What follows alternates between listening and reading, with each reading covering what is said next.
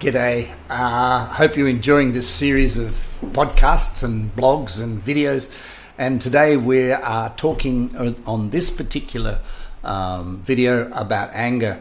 Unlike doubt, unlike uncertainty, and unlike confusion, anger has a really, really valuable purpose in our lives. Anger drives change. And therefore, when we can use anger to move ourselves from A to B. And the question will always be, is anger moving you, or are you using anger to move something? So let's say you want to be vegetarian.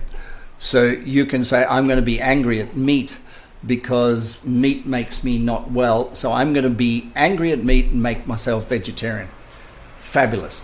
But if you say, and you are really angry about meat and the killing of animals and all these things, and that's anger, and from that anger you decide not to eat meat, that's where anger is using you rather than you using anger.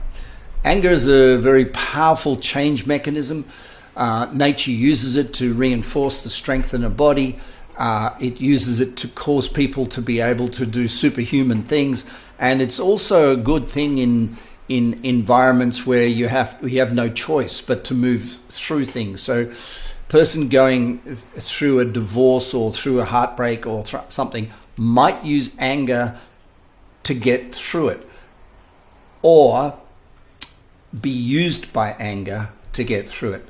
And if we are used by anger, anger comes out of us in very, very unhealthy ways. It affects the liver. It affects the brain, it affects the adrenals, it affects our kidneys, it affects the eyesight, it affects the degree to which we are vulnerable to Parkinson's and Alzheimer's. So Alzheimer's, when anger is using us, when we become angry, really angry, then it's poison and it's toxic in the blood. But when we say, I want to be angry about something in order to cause me to move through it, we can fake it, or we can act it, or we can simulate anger. Either way, it's a fairly low grade, a fairly bottom of the barrel emotional state, and we need to be very careful about it, because the ultimate end of anger is massive mind noise. The brain starts to heat up. And in all the Eastern teachings about well-being and human wellness and longevity and love and inspiration and consciousness, heat in the body is really bad, and it can be measured.